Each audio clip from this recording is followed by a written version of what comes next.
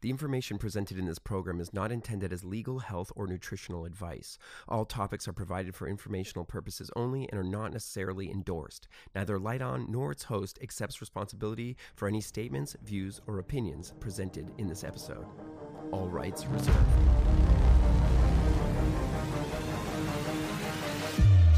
It feels like all our heroes are counterfeit. We all know why. Because it's painful not to pretend. The world itself is just one big hoax. All right, welcome back to the show. Howdie, Mikoski. If you remember back in episode 40, Howdie was here talking to me. So he has returned. I'm very grateful. Thanks for being here, Howdie. I guess my first question is, I've gone into the depths of this kind of this soul trap thing at this point, and I feel like it's changed me in a lot of ways. Where are you at now? How different is your research or your thinking from our first talk than it was? So I guess we talked in December, maybe November, I something don't like even that. know. It must have been like winter. Yeah, I think. I don't even remember now. Well, I stopped talking about this in February. I just at the end of February, I just noticed that there started to be it kind of starts with the bot attacks, right? Anything that has any kind of anything against the system, and this is big against the system, right? Is Yeah. just it gets like a target on it. And then that just filters anyone else. Anyone else is, oh yeah, well, I'll just follow along and I'll just, and it just got to the point where I just needed to stop for a while and really contemplate what am I doing and what am I sharing. And I almost stopped talking about it completely. So I'm doing like a 3 month test of kind of going out and re-speaking about some stuff again and finding a good way to go forward with it. So that's part of it. Part of it was realizing that a lot of this stuff, this is what was taught in the mystery schools, right? This is what was taught in the ancient temples. So this is you just didn't knock on the door and the stuff, you heard this stuff. You had to go in, you had to go through initiations, you had to go through tests, you had to go through, and then finally say, okay, now we'll talk to you. Not that the stuff needs to be hidden or anything, not like it's like, but it needs to be the information can be so intense that the person needs to be screened a little bit to make sure someone handles the information fine. That's really more what it is. It's just, is somebody ready for it? If not, well, we should give them more time to get ready. So I realize we don't have that with the internet, right? With the internet here, just anybody can pop on right now, and if someone's ready for it, that's great. If they're not, that can be a problem. So I've had that issue. Yeah. And then I've also, because I was going to be writing a second book, that had been my original idea, sort of the next book in the stage. And I've come to realize that I actually want to, instead of a book, I want to write a stage play. So I've begun the work on putting the subject into a play. So that also is taking a completely different step in my mind of how to think of presenting this material. So as far as a stage play, are you hoping to like put that on locally or go like big time with it or what? I don't know. I mean, step one would be I have to write it. Yeah. Um, I have to sort of see that it'd be something that could be really would be valuable for people to see. Yeah. I learned a lot again I'm rewatching a bit of Westworld right now because some people have wanted me to do some talk on Westworld. And so I rewatched Westworld and just reminded just how dark and dystopic and it is. And it's like a reminder, okay, the play has to have some humor in it. I have to make sure that the people are dealing with a difficult subject, but there's places of so I'm trying to really make sure it builds into comedy. What I do with it, I don't know. I mean, I think the first step would be to put it on somewhere and gauge the response. Like what would an audience of 100 or 200 people think seeing this whatever production I put on? Um, then I would know what to do with it. Hmm. The thing with that Well, though is okay, like, actually, sorry, I'll just say, really, I guess the real thing I was thinking it back to the days of the old mystery plays in the temples.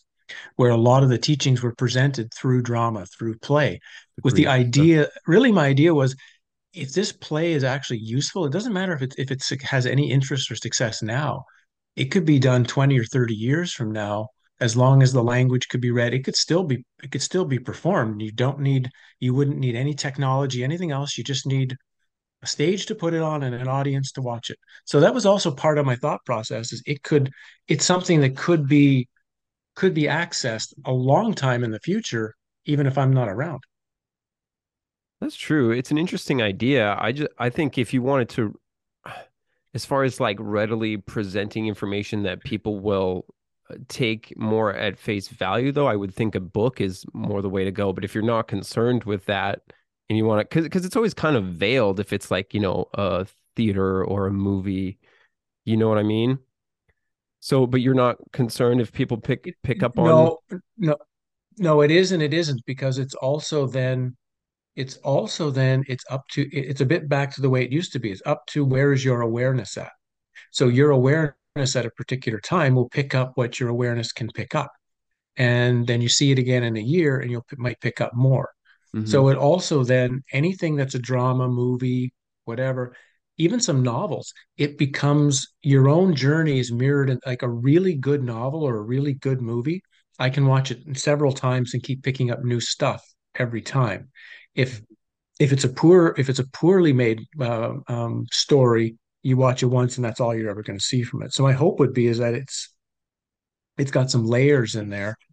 I don't want to necessarily, like I say, I'm still in the process of figuring out what to do with it. It's just um, something felt, okay, I've done a book on the subject. It's time to do something else, a different way of presenting the material. Gotcha. Well, I enjoyed the book, in any case. I had just finished it recently and yeah, it was really good. The whole thing's really been mind-blowing and I think I have so many questions that I can't even I'm not even sure where to go. Um, I've been really interested actually in, and you covered a little bit of this in the book, of the moon connection with everything. And a Mm, lot of that stuff kind of clicked for me. And I've been sort of like I've changed my mind on a lot of things as far as like cosmology and like other mm, beings and stuff like that. And so I don't necessarily buy into like the stuff that NASA feeds me. Um, right. but I do think there's something going on with the moon, wherever it is, whether it's in another dimension or whatever. I think there's this kind of story that the moon has some kind of electromagnetic influence curbing or warping our perception here, along with Mm. Saturn. Um, and I tend to believe there's something to that. Have you discovered anything more along those lines? Well, kind of like you, I sort of began to realize that whatever we call the solar system is not the way we've been told it is. Can I say I know what it is? No, but I know whatever we've been told, that's not it. And certainly the moon still blows my mind when I look out some nights and I can see clouds passing behind the moon. So when you can see a cloud going behind the moon, you have to ask, well, what the hell is it, first of all? And Right. how close is it really? We know so little about any of this stuff. And the moon just turns up in two cases. One, it turns up in a lot of esoteric literature, even Gurdjieff, right? Gurdjieff was very clear that we are food for the moon, that people sort of took it as a metaphor, but I think he meant that seriously. Like he meant that like the moon is somehow the source of the loosh harvesting, right? Of the energy harvesting. And then you've got this, if you go back into some certain mythology, they talk about a time before the moon was here. This is really huge when you begin to think about it. Like the Greeks, especially, they have a lot of mythology that talk about the Arcadians, right? The at an Arcadia eagle, and that eventually what became the whole Rennes Chateau story. But in the initial Greek mythology, they talk about the Akkadians were there before the moon, and then after the moon arrived, they had, in a sense, a certain new life they had to live in order to deal with the moon's influence. I'm paraphrasing, simplifying. So it's also this. So the moon didn't used to be here.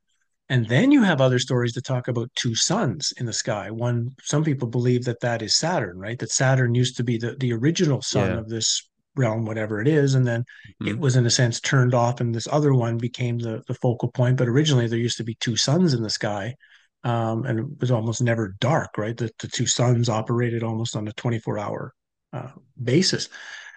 So once you start wrapping your head around, well, then what the hell are we dealing with? And is it again it because if reality in a material sense is just this, if this is all there is, and once you hit the sky, you're dealing with a true holographic illusion that the stars, the moon, the planets, all of that is just some sort of hologram. Because I don't know if you ever looked closely, like through a decent telescope at like stars and anything else. It's just they're just like they're like flashes of light, or Yeah. they're like they're like a halogen bulb almost. Of when you look at a halogenic bulb from a long way away, they just don't give the sense that there's any solidity to them whatsoever. Yeah. Anything, Hmm. whether it's looking at Jupiter, whether it's they just all seem so transparent. So, and that would be quite the thing, because it's a great way of taking away our great power, because if if we think the universe is vast and has all of this stuff and all of these planets and all these universes, well, we're just a tiny speck of dust, this poor little, this simple me. Why should I be concerned with anything? But if we ever were told that, well, actually, this planet Earth thing is the only thing that exists in this realm, there is nothing else, and everything else is just a gigantic holographic illusion, we would take our experience at a completely different level. So it all might be intermingled in some way as a deception to us to not be looking where we are and saying maybe this is all we need to know is what's in front of my eyes right now, and it just tricks us into this huge conglomerate of time wasting distraction. I think it is a lot of distraction, and it is really hard to say because we are trapped in this sort of material realm where our senses are very limited. So we maybe our brains can't even perceive what's really going on. And the whole thing with the moon Right. is like, yeah, sometimes it looks completely see-through, but then yeah, there's like these NDEs where people believe like they're on the moon or the light is Mhm. coming from the moon. And there's so much Right. in lore, which I'm reading through now. I'm reading about moon, sort of old moon lore, and it's always like has a connotation of evil, or it has some kind of effect on people. You call people lunatics. Luna, of course, meaning the moon, and Right. and all that. And if you studied, ancient civilization stuff, that it was very important to them. In Judaism essentially started as the worship of the moon god Sin. And Mhm. if you've studied sort of the people who are running the world, that's a major point of infiltration, right? Right. Uh, And of course, the weird part about the moon is how it's become associated with the feminine, right? That yes. is, the sun is considered masculine and the moon is considered feminine. But if we look at ancient times, the masculine would have been considered like Hermes or Horus or Hercules, often linked to one of the other planets, and Venus would have been the feminine planet. So we also have this switch between these the different ways that the masculine and the feminine were described in the ancient world the way it is now. And I'm wondering if that's also again a huge part of the deception, because when you're in a potential computer realm like we are, when you're just ones and zeros, yin and yang, up and down, then the understanding of those ones and zeros, those two opposites, and how those opposites work and balance each other out is very important to being able to navigate this craziness. And if we get put in a place where we can't even understand the two opposites, i.e., say in this case, gender, if we can't really understand what one is or the other isn't, what the value is, how they interact, how they cooperate, what they do, then that's a huge piece of the whole computer puzzle just ripped out from under us, and we're operating blind. And I think that's a really good example of so many things that so many key basic pieces of understanding have been taken away from us, or have become so confused with people that the absolute basic things of just being in this world is not there. So, when you don't, how many people today like watching, like let's I don't know, let's say we got 500 people watching today. How many do you think of the 500 would be able to walk outside and know what the weather's going to be like for the next couple of days just from walking outside? Like 200 years ago, everybody would have been able to do that. Every one of us could have walked outside based on the wind condition and the smell and the whatever. We know, oh, it's going to rain tomorrow at like 8 o'clock. Now we don't have a clue. We don't know if it's going to rain today unless it's on our, we look it up on the internet.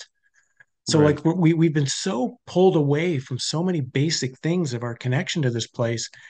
I think it's all a part of it. The more confused we are, then the more we have to look to someone else to tell us what to do and what to know.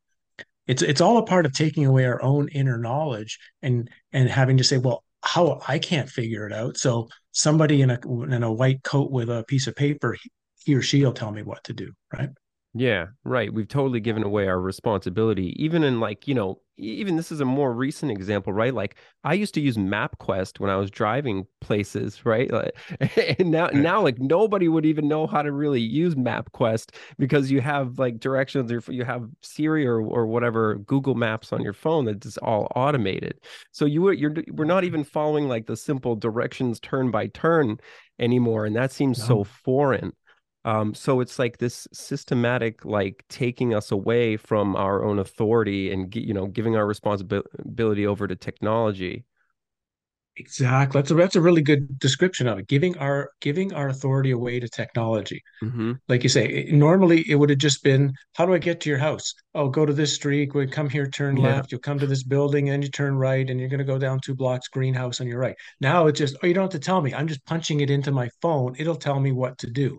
right. And so it's like you're also losing a whole part of the experience because we're turning ourselves over and just saying, yeah, the AI will do it. The AI will do it. And Right. that's been part of the early trick, right? Because if you initiate people early, and particularly young people, that AI makes their life easy, and in some cases it does, right? Then it's easy to start accepting more and more stuff and say, well, we're going to give you this too. And look, I mean, that's going to make life even more easy for you, even more easy. So it's just, you get used to it. And it's like, okay, sure, sure. And then all of a sudden you realize you can't even add 1 plus 1 without picking up a calculator and punching it in. You've Right. gotten to that point. Yeah. So everything that kind of Brave New World in 1984 were laying out in the 1930s and the 1940s is coming to play in our reality. And they both laid out the pathway of how that was going to happen. And we've kind of seen it play out. So when it comes to exiting the cave, one of the things of exiting the cave is actually taking back the authority we give away to technology, to AI, to do things for us, and go back to finding ways to um, find things out for ourselves and to make choices for ourselves. That's a huge part of this is to regaining the authorities, regaining authority in small things, and you'll start to be able to gain it in big things too. Absolutely. Yeah.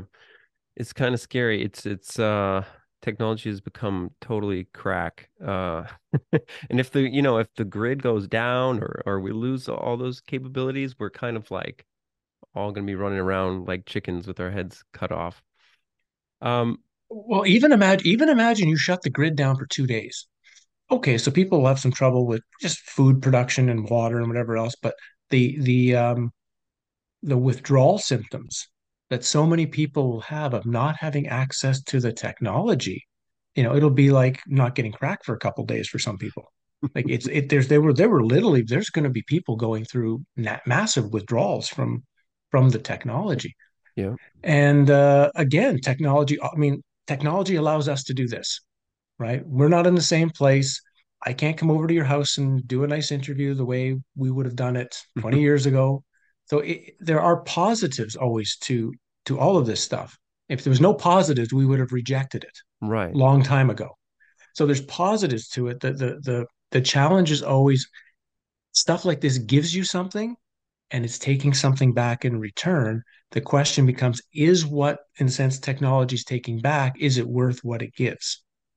That's the question. Right. I've had this sort of argument about cryptocurrency with some of my friends because they're like, well, Mm. look what the internet did for us. The internet was technology. And it's like, yeah, well, like there has to be a good aspect of it, but look at all the things that the internet can do negatively for us. I mean, obviously it's like ruining our brains, but like it's the digitization of like all recorded history at the same time, which means it Yes. can then be manipulated and erased whoever's in Very charge of that true. has the choice to do so.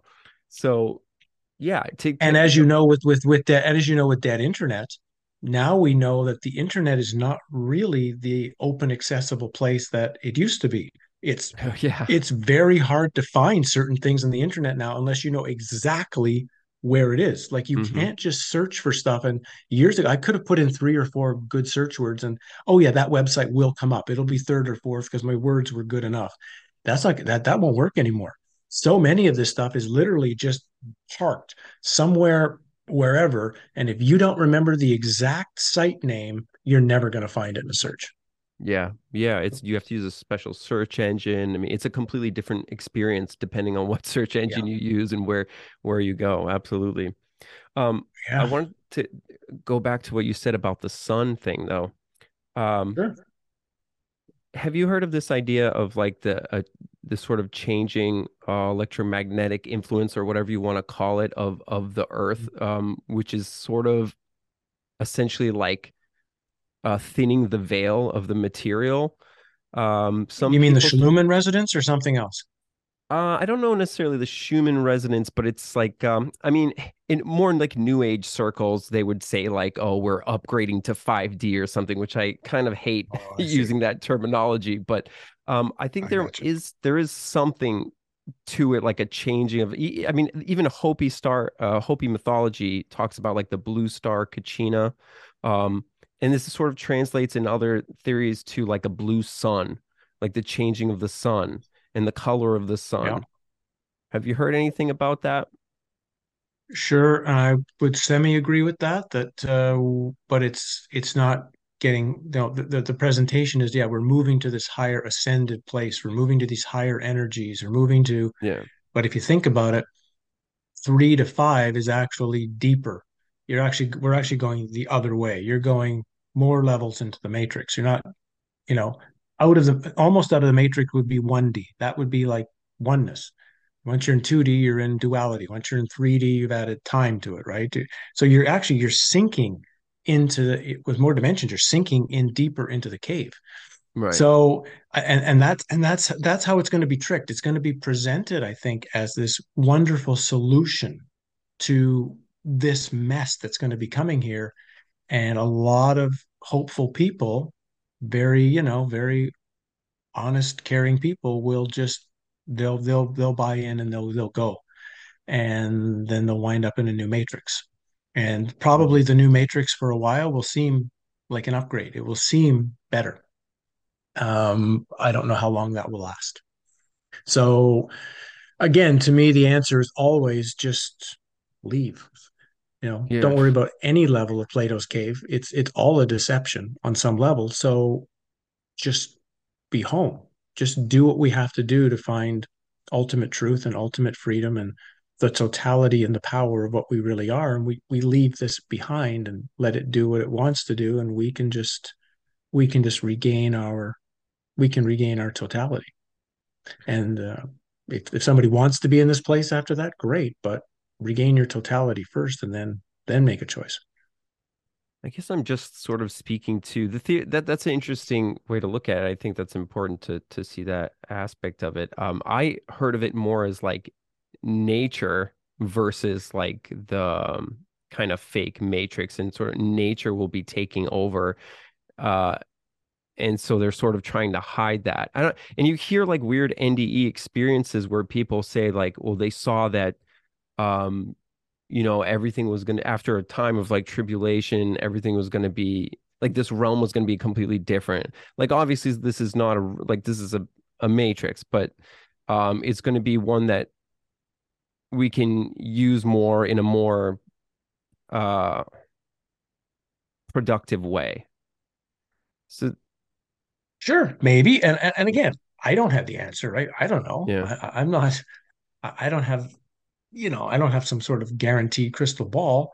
Even if you want to go through the Vedic terminologies, right, where they go through the various ages, right, and now they would say we're in Kali Yuga, we're in the worst part of it all, and then soon we're going to be back in the golden age, and then we'll have this wonderful time again, and that might maybe that's true, maybe that really is true, that we're going from this shitty age and soon we'll be in a really good age again. But the one we'd have to ask is, well, why do we want that? Because obviously that means the system then, if you wait long enough when you're in a golden age, you're going to be back in the shit again. Like this Kali Yuga, yeah, okay, you got to wait 20,000 or 50,000 years there, but it'll be back. So it's still a gigantic deception. It's still a gigantic trick. It's like a slot machine, you know. It's just like every so often the slots have to pay out.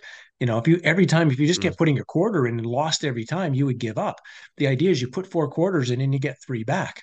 Oh, well, I'm getting close, you know. And of course, eventually it gets your dollar, but it gets your dollar after a long, you know, you have to play for a while. It's hooked you in. I get a Yeah. sense that this is all a part of how this realm is structured. So to me, this whole, I mean, it could, sure, that's a possibility, a total possibility. We could wind up in something all of a sudden much better, but my answer would still be, but it's still fake.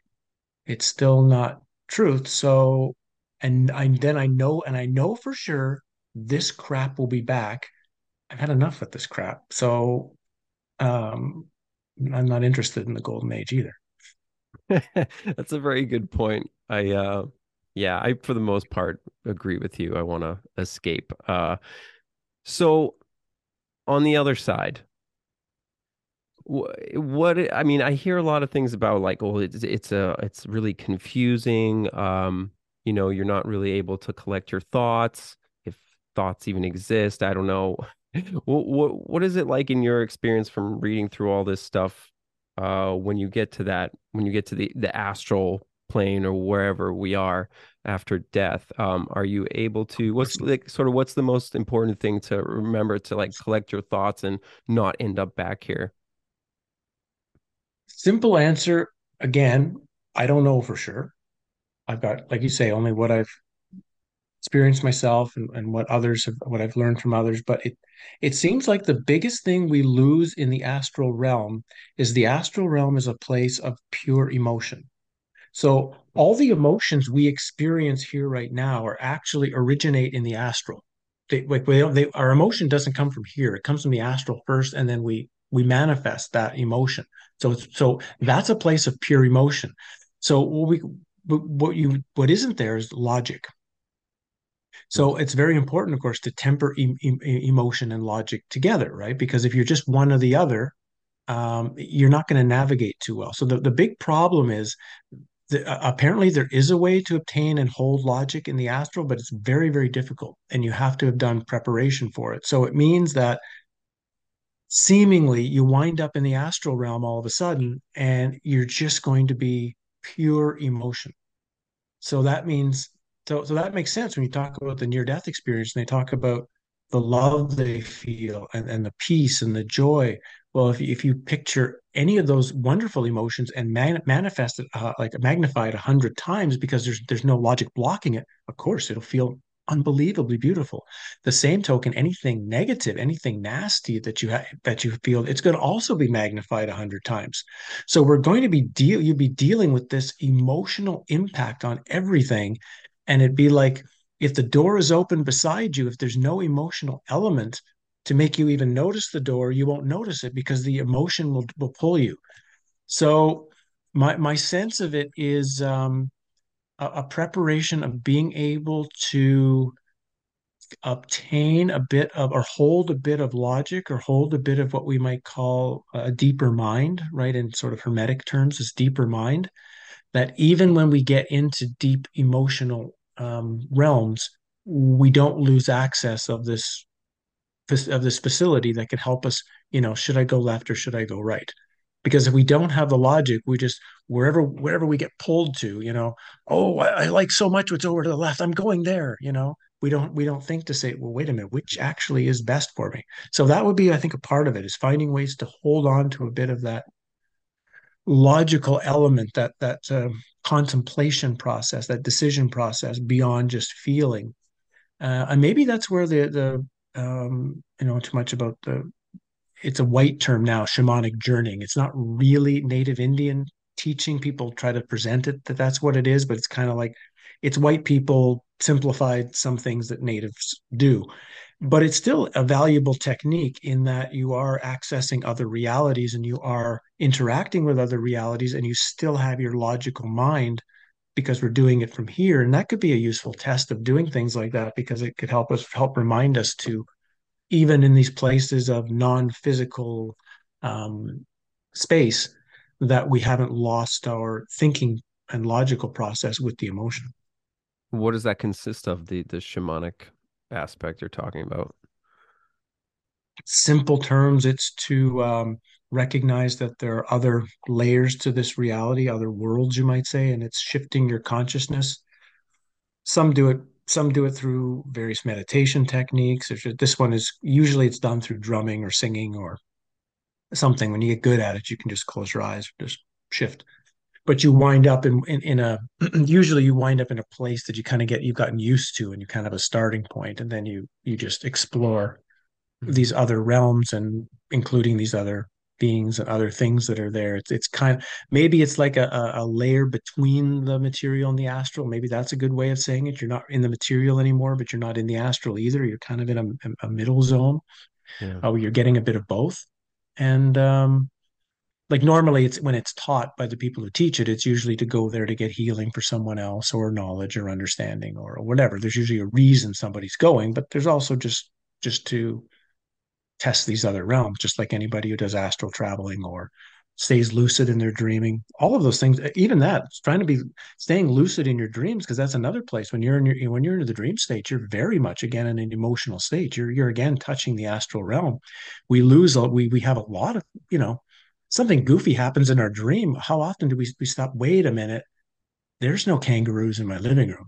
Why have I got kangaroos? No, we just go with it. Oh yeah, kangaroos in my living room. Great, of course. That's fantastic. We don't think when we're in a dream until the dream is over, and we're like, well, kangaroos in my living room. Why? I've So all of those things, to be lucid in the dream is also to help. A lot of people try to be lucid in their dream so they can control it, right? So they can gain this, they can have the dream that I want, as opposed to, I'm going to be lucid in my dream just so that I can have consciousness no matter what level of awareness I turn up to, no matter what realm I turn up to, I've still got my consciousness available. You know what's weird is I barely ever remember my dreams, but when I do, they're kind of they're very strange, and I do remember dreams where I've stopped the dream because I knew it was a Yeah, dream. right. I don't know what that says about me, but I mean, hopefully I could I can do that again. Well, that happens a lot. Sure, it happens to me too a lot. And when you kind of realize that you're dreaming, often you do just wake up. But something just ends the dream right there. It's very hard to recognize, wait, I'm in a dream, and to kind of, you almost have to have a little bit of willpower at that point to just, no, I'm fine. To go, it's, I guess it's because the something inside of us, the deeper part gets a bit frightened. That I'm not used to being in this space, so just put me back in my bed, kind of. And we kind of have to push through that and kind of say, yeah, I'm fine. I can handle this. I know what's going on. Okay. Yeah, And then we can kind of, so it's kind of like, it's almost like we have to steady ourselves a little bit and just kind of go, yeah, okay, I've been here before. It's okay. right. And now we go forward. Yeah. And it was always Because like if, a if we don't do dream. that, yeah, we'll just wake up. We'll just wake up. It was for me, it was always a dream where I was like being attacked or pursued by someone, and there was like this immense fear, and then I just come to the realization, like, wait a minute, I don't have to deal with this shit, like, and then I wake up. Um, yeah, I don't know, it's really Yeah, interesting. I mean, that's powerful enough to just get out of it, because why stand if you don't have to? But that's the even more powerful way to do it, is if you can get that. When you get that, it's, yeah, wait a minute, this is a dream. This is, I don't have to deal with this. So I'm going to stop and ask, why are you doing this? Right. Who are you, and why are you bothering me like this in my dream? Because now Mm, not only are you operating from a power, you're operating from a place of, and I want to find out who you are, and be vigilant that I'm not taking I'm not taking a runaround for an answer. Tell me, who are you and what are you doing in my dream? So it's also another way of really gaining another level of authority over yourself, because then you're able, at least, even if you you can stop it if you want to, at least, but then you might be able to find out, well, where's it originating from?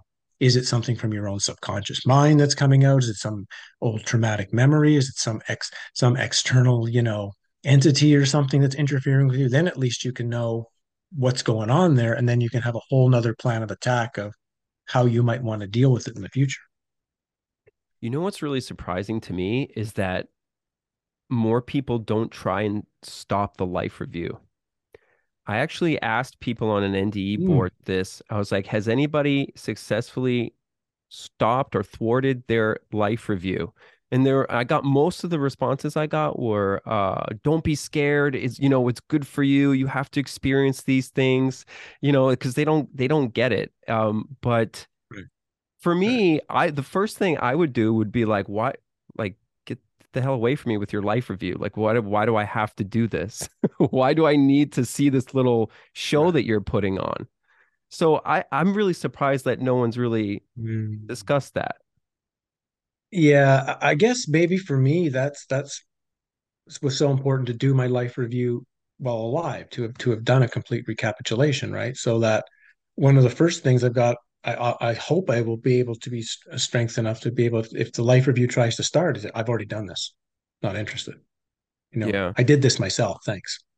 So to me, it's another level of power we have if we take control of it already right now. We've done one, so you're already like, yeah, I don't need this. Not only because you're just saying, well, I don't need it because I'm not trusting any of you guys. It's more like I've done it myself. Thanks. Hmm. So I've already got all this. I've gone through it. I've seen where I've been a jerk. I've seen where I've been a great person. I've had great growth and transformation from the process. Good luck to you. Bye. The recapitulation process seems so daunting to me. I don't feel like I could do what you did, to be honest.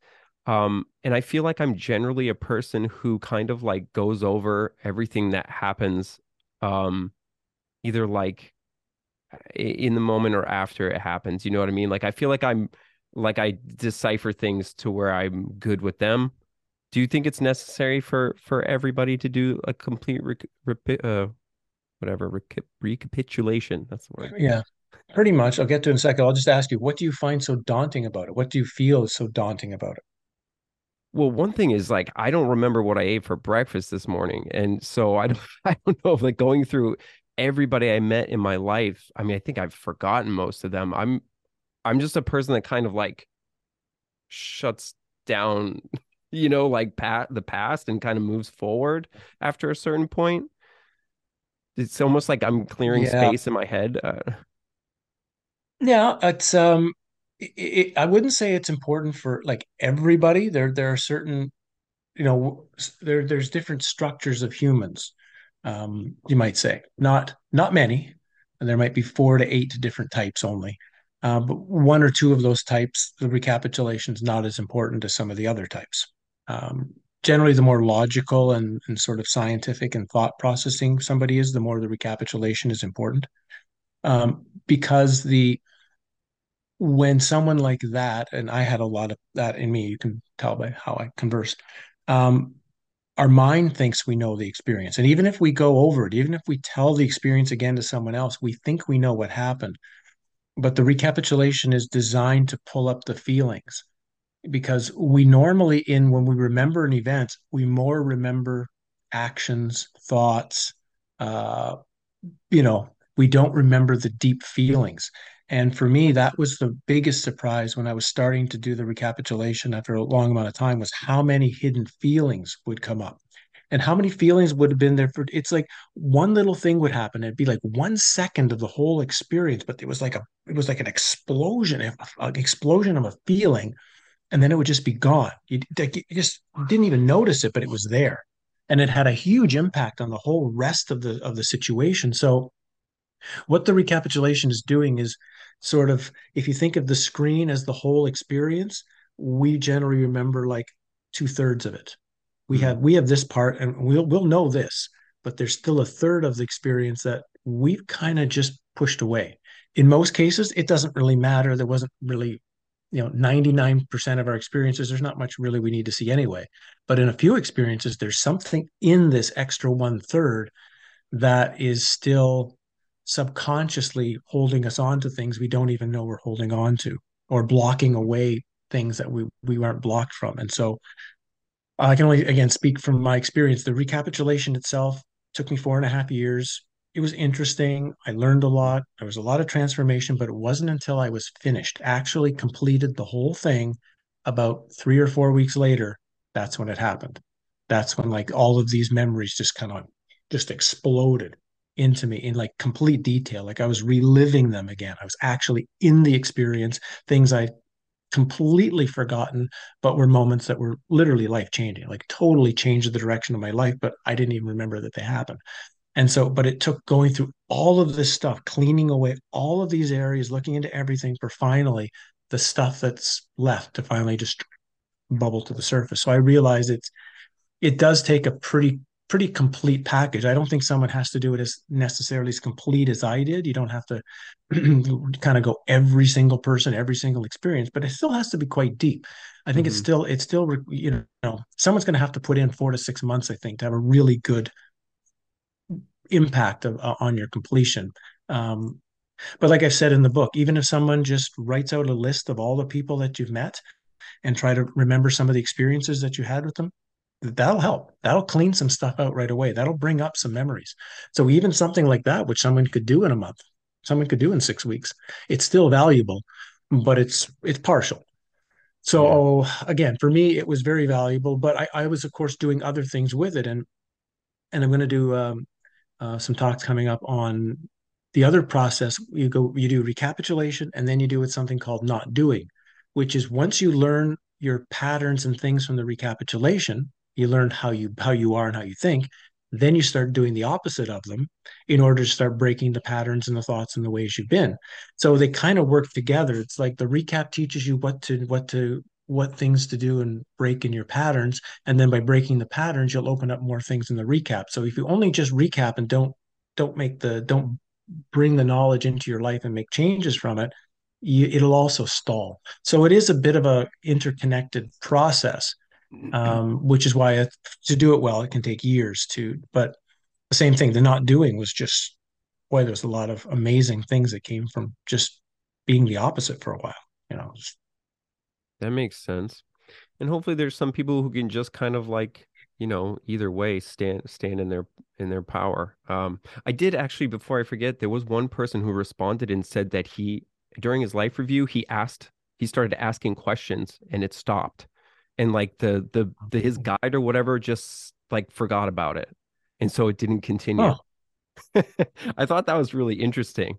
like he was asking why this happened, like questions like that, like why did this experience happen? Why was this person there? Like questions like Um, that, or I don't think the questions were about his experience, but I can't okay. remember exactly what he was asking about, but it was something to his guide about what was happening in general, I think. And so Okay, the so that would be interesting if you can find that again to see Mhm. what he asked, because Sure. that would be it. It's not just that he asked questions; it's what was the questions, because it obviously was. You could ask questions of these people, and nothing will happen. So obviously, Mhm. he asked the right questions. Okay, yeah, I'll try to look up that thread. I think I may have gotten kicked off of that board actually. Go on.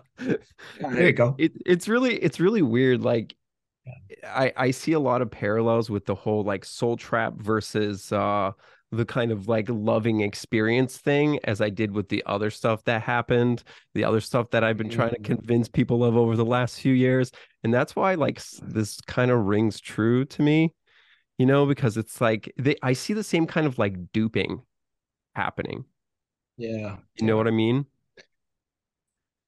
And it's very hard to present the soul trap. Again, this is what I talked about at the beginning, why it's so difficult to just present this openly per se sometimes, because if a person has not had some trauma in their life, if they haven't gone through some just shit that's happened to you for no reason whatsoever, like just, sometimes shit happens and we created it, but sometimes nothing to do. Like,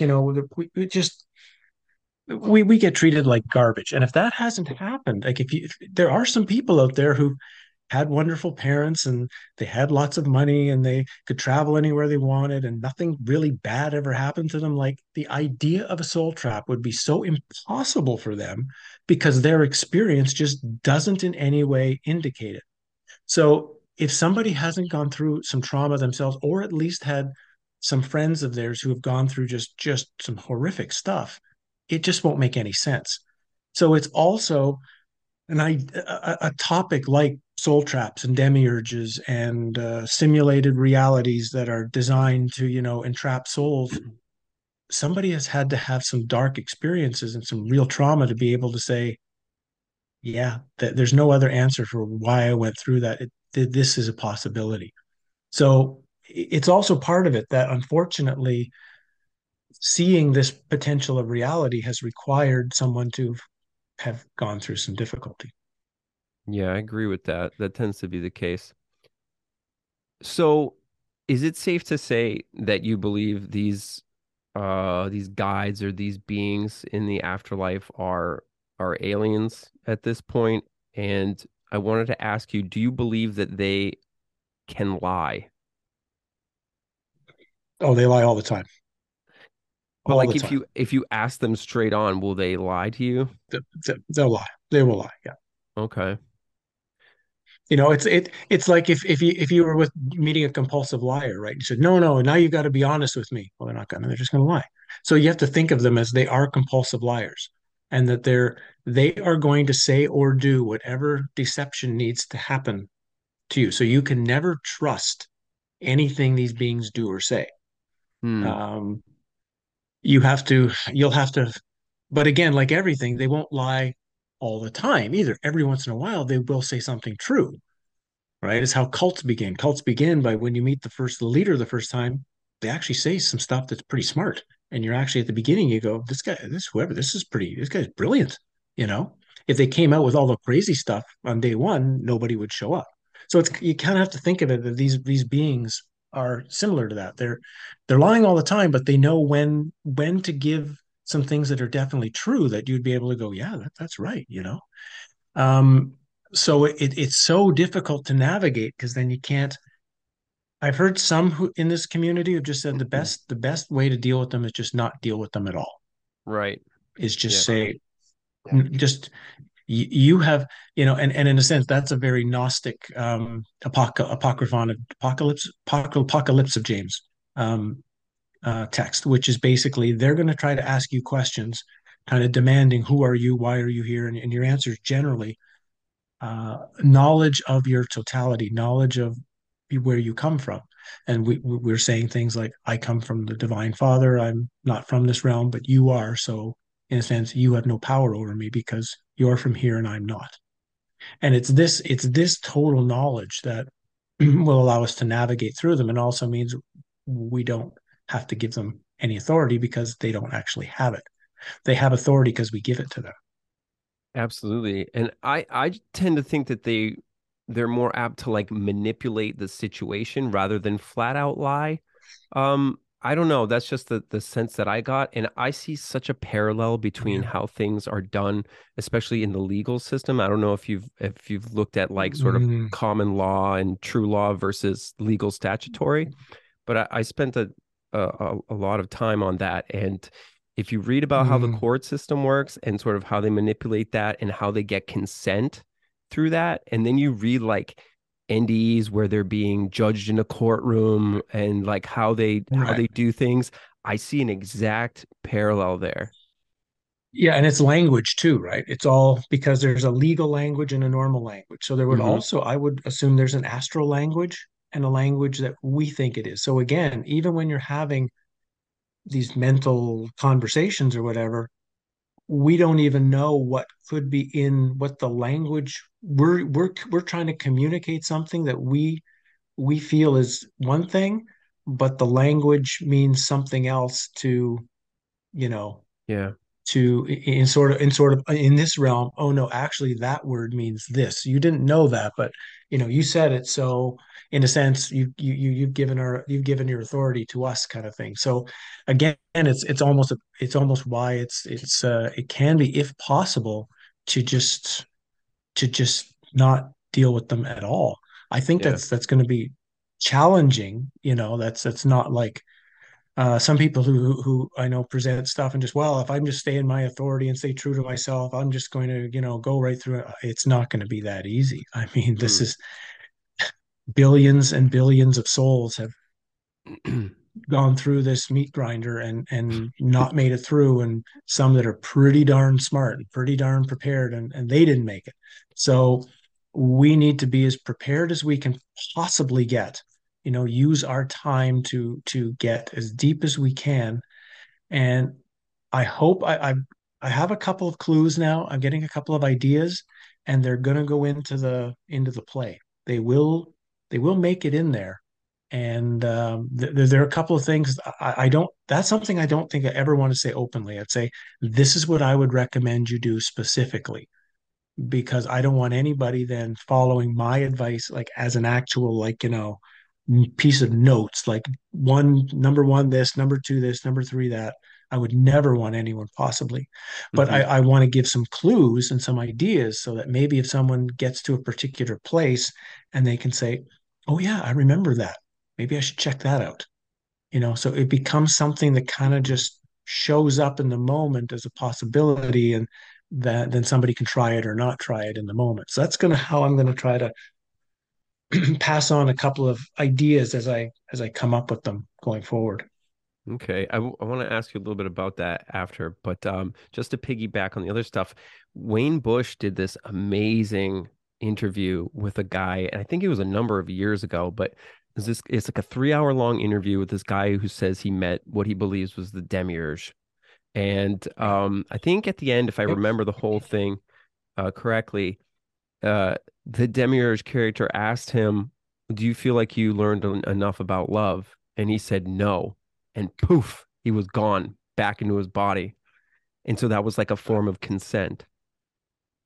Yeah. I Right. thought that was interesting. There was a lot in that interview. Of course, there's like anything. There's a lot of we also see a lot of the belief structures of that person, and a lot of the belief structures, because he had a pretty messy life before he had this death experience, and those things played out in his experience, right? Hmm. The experience was very tailored to the kind of life he had to that point. But there's also a lot of clues in there. There's also a lot of very interesting clues of, like you say, little things like that. And they're in a lot of the near death experiences when you go through them. They're in there. It's just the people generally tend to skip over the parts that are really important, or the parts where they gave up their authority, or the parts where they gave permission. They skip that over, go on to some other stuff, and then say, oh no, no, no, I was never forced to do anything. But wait a minute, go back 3 minutes. Did you hear what you just said there? Did you listen? Did you actually listen again to what you Hmm. said? So there's also a lot of that even though the person who's had the near death experience seems to remember it in quite detail, they seem to have sort of selective amnesia, though, of they'll tell it, but it's like they don't what's the word I'm looking for? They don't analyze pieces of it. They only analyze the parts that they like, you Yeah. might say, or the parts that hide them from certain truths. So it almost doesn't matter who you listen to. There's something in all of them. But some of them are 2 hours long, and there's like 3 minutes of useful stuff. So it's also a lot of time to, you know. So it's also not necessarily the best use of our time. I think it's good to have listened to some, to have got some idea of that, and like, okay, because it's more, the most important thing is our own preparation and our own clarity of mind. That's a real important one. It's just it seems sounds so simple, but just to be, how clear can we be in certain day-to-day moments where we're not stuck in mental garbage, that we're literally free to just know what's going on and know what we're feeling and know what we're experiencing, and be open to. So I still think spending a lot of time in nature is really valuable, because just going into nature automatically slows you down. It automatically opens you up to different sounds, to different experiences, to different smells, and just instantly causes us to move away from the normal mind, especially in our technological world. It's just so critical that we get away from this for a while and just Yeah. just be in a place where there's some stillness. Absolutely. Yeah, this stuff kind of destroys my brain after a while. So that's important. So Yeah. can you give people any thoughts on sort of what is the, where do we go if if not taking part in this whole experience of the soul trap and their whole life review and all that. I mean, there's a lot of layers, right? There's layers and layers and layers and layers. So there's lots of places you can go for a while that are, a lot of them are pretty, like Nirvana is, I think, a real place. Like there is a real heaven. It does actually exist. It's still in Plato's cave. It's still in the Matrix. You're not out. It's just, if you think of what's the ultimate evil, well, that's one side. What's the ultimate good or love? Well, that's heaven. That's paradise. So there are places like that you can navigate yourself to and you can go to, right? So The heaven is a void. part of the duality though? Like the construct? Sure, Okay, has to. If you don't have anything to compare it to, how can it be heavenly? true. Nothing can be good if you don't have evil to compare it with, right? Right. So if you didn't have either, you would just be content. There would just be, because there'd be nothing to compare it with. So would the true heaven then be like merging with source? I I'm not sure. The feeling I get is that it's a sort of it's a re that's why I call it a return to home, because it's hard then to totally grasp what that means. And Mm-hmm. but it would be out of duality. Right. The Matrix world is duality, and so actually being truly out of duality. Carl Renz explained it to me once when we were having lunch one time together, and he said it doesn't matter even if you go into pure and total silence. If you're having the experience of nothing, the problem is there's an experiencer and there's the nothing you're experiencing. You're still in duality, Mm-hmm. right? True oneness would be no experience because there's no experiencer to have an experience. So there's nothing to experience. It's very, very, you know, unlogical in the thought. Um, but it also kind of made sense when he explained that there's these layers that, but by the same token, there's, I think, for say somebody just can't leave the matrix, they just can't get out. Well, you can. There are these places you could at least spend large parts of eternity, whatever, in that are way better than this. At least way more enjoyable than this. So, um, but you're still not out.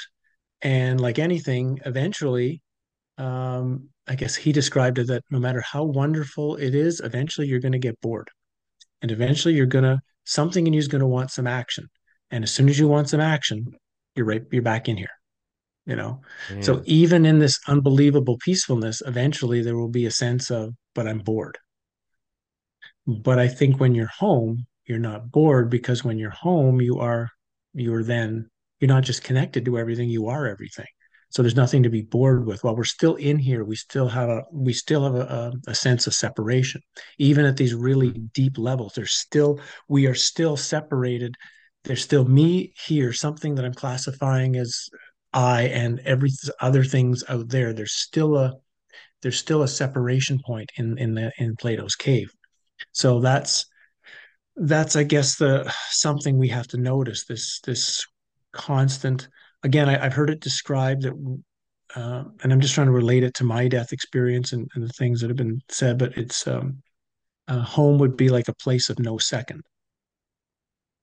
So that means there's no time, no second, and there's no other because there's no second. Mm-hmm. Just something to contemplate. Yeah, no, it makes sense. I wonder if then you lose all sense of individuality if you were to merge. Because it is in Probably because yeah. again, there would be, if because then there wouldn't be, because the whatever could be classified as other is you. Mm-hmm. And it's Right. not just I'm connected to it or we are similar. It's only you then. So there can't possibly be the object then that you would be having the experience of, because you know because as soon as you project, it's another way of looking at it. As soon as we manifest an experience, we're in a sense putting a mirror up, and we're throwing our projection, we're throwing ourselves into the mirror and creating other, right? So it's another bizarre thing that we're creating these constant others, these constant. projections outside of ourselves, believing that they're different, right? Mhm. Believing that we're not the ones creating the, in a sense, we're not creating, but we're the ones that are turning the movie projector on anyway, let's say. Um, so it's a huge part of the challenge is as we circle backwards in Plato's cave, it's you can also think of it like a labyrinth, right? We walk into the middle of the labyrinth to gain the knowledge of the cave, and then we have to spiral back out again to fully leave. The problem is once you get to the middle of like the labyrinth, just like if you get to the middle of a hurricane, it's really peaceful and calm. And if you've had a really tough journey and a really tough round, that middle will feel really, really good. And a lot of people will be very happy to take out their lawn chair and just ride it out. But totality means we have to walk back out of the labyrinth. We have to walk back through all that difficulty and challenge again because life, our true life isn't at the center of a hurricane. It's somewhere else. So all of those things are just I'm just throwing metaphors out for everyone to kind of just contemplate some things sometimes. How many layers of traps, like the traps in our physical world, okay, your iPhone or whatever's here, that's an easy trap to sort of figure out. But a trap like that, the center of a labyrinth, the center of a hurricane, that's a tough one to be prepared for. Yeah. So so again, that's what I was talking about. How can we use our time to be as prepared as we can possibly be? It goes back to some people have always asked me in some of these interviews, well, if this is such a hellish realm, we should just commit suicide and get out of here. And I'm like, well, that's not going to help you because all you're going to do is hit the after death realm. You won't be prepared for what you're doing. You're going to be an easy mark. And you're probably going to feel a lot of guilt and shame anyway. And they're going to easily trick you and put you right back in here. So you didn't Mhm. gain anything from it. I mean, All yeah, right. you might stop the current suffering that's going on right now, but you don't know if the next round's going to be even worse.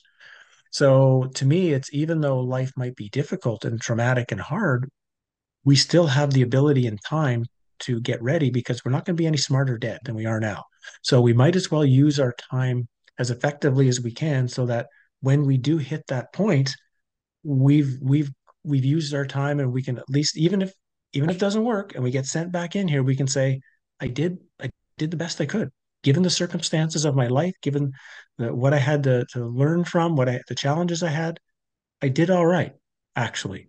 I almost did it, but it didn't. Okay, it didn't work out, but I think maybe I can get through it the next time.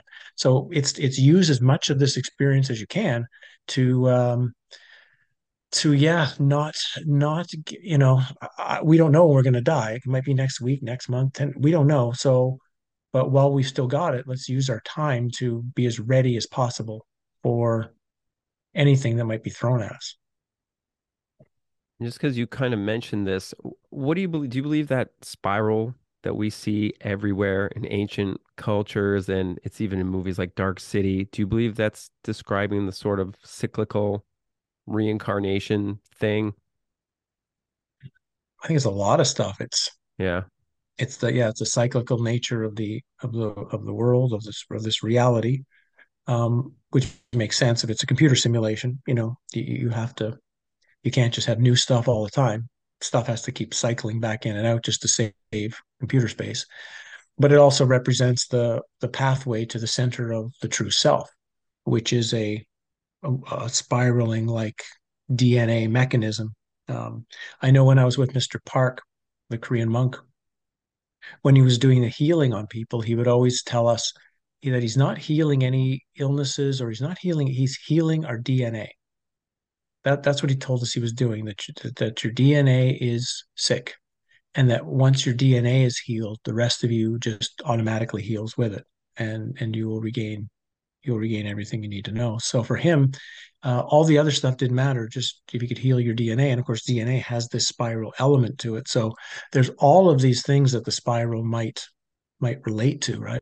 Might symbolically mean depending on how or what it's being presented in that particular metaphor. Yeah. Well, they never even validated that to be. I mean, I don't know that much about DNA, but I know that the double helix model isn't even really validated. They like bounced lasers off a friggin' crystal or something, and that's how they got the helix shape. So there's Yeah. again, we don't know anything about it at all. Yeah. And other than we have something, we have like a, I think of it as it's like the programming code inside the computer of us. That's really what it is. It's like a giant piece of code. Yep. And all the possibility for our character is in that code. And so by accessing it or altering it or fixing what we don't like about it, that's how we can deal with the experience differently. So it's like if you know how to get to your DNA, you're really just dealing with programming code. Yeah. It's something like that. And it does seem to be connected to like source or environment. It's definitely not all materialist, you know? Um, No, no. but okay, well, is there anything else you want to add before we wrap this up? Where can people follow your work, or what are you doing now? Well, I've slowed down on YouTube after a while. There's just I needed to move on a bit from there. So I've started up a locals channel for now, locals.com in my name. Um, some of the stuff is free there, some of the stuff won't be. Just I'm going to decide which is which, and it's I just it's a way I had to go. I didn't want to do it for a long time, but because of the subject matter and the amount of time and work there is just to some people don't realize just how much work it is to put out a video constantly.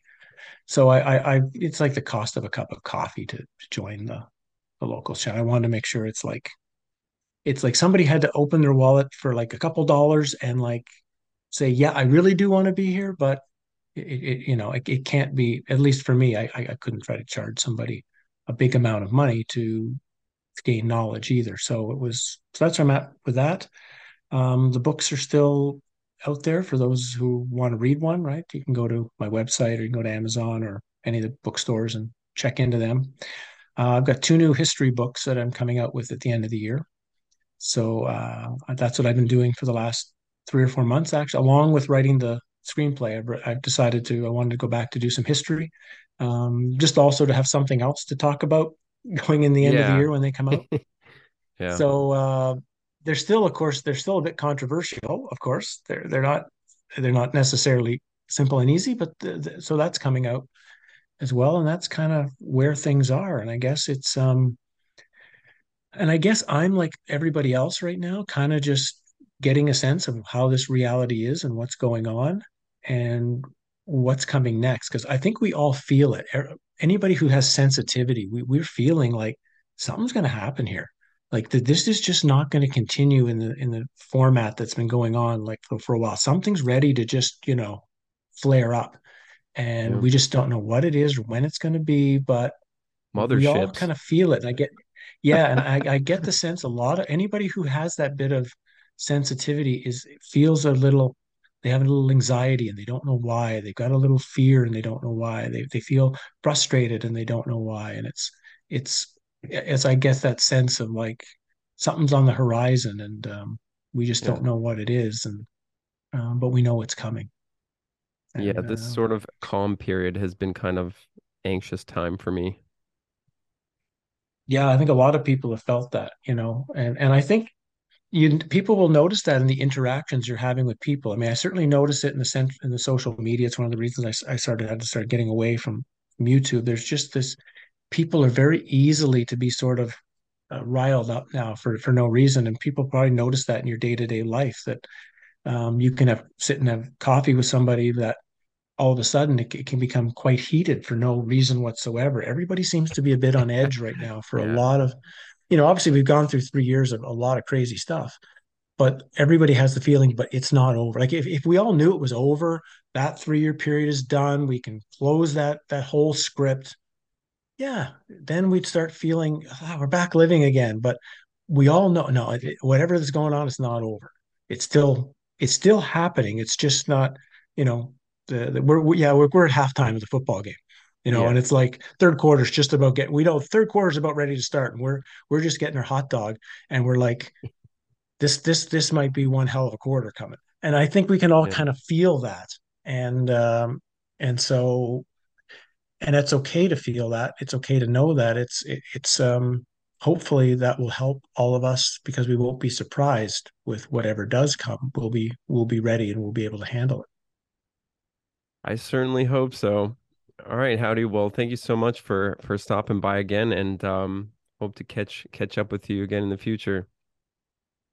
Thanks. We'll just chat before you Yeah, close out and go away. But yeah, thanks so much, Pat, for having me on. And I always like talking to you. I mean, this is for you guys watching. Pat's a genuine guy. He's working really hard. He's very honest, and he's sharing his own journey with you. And you guys should, make sure you just appreciate let him know that you appreciate what he's doing. That means a lot to us. You may not think it does, but we put a lot of time and effort into what we do, and I guarantee you, just telling Patrick you appreciate what he's doing, he will appreciate that.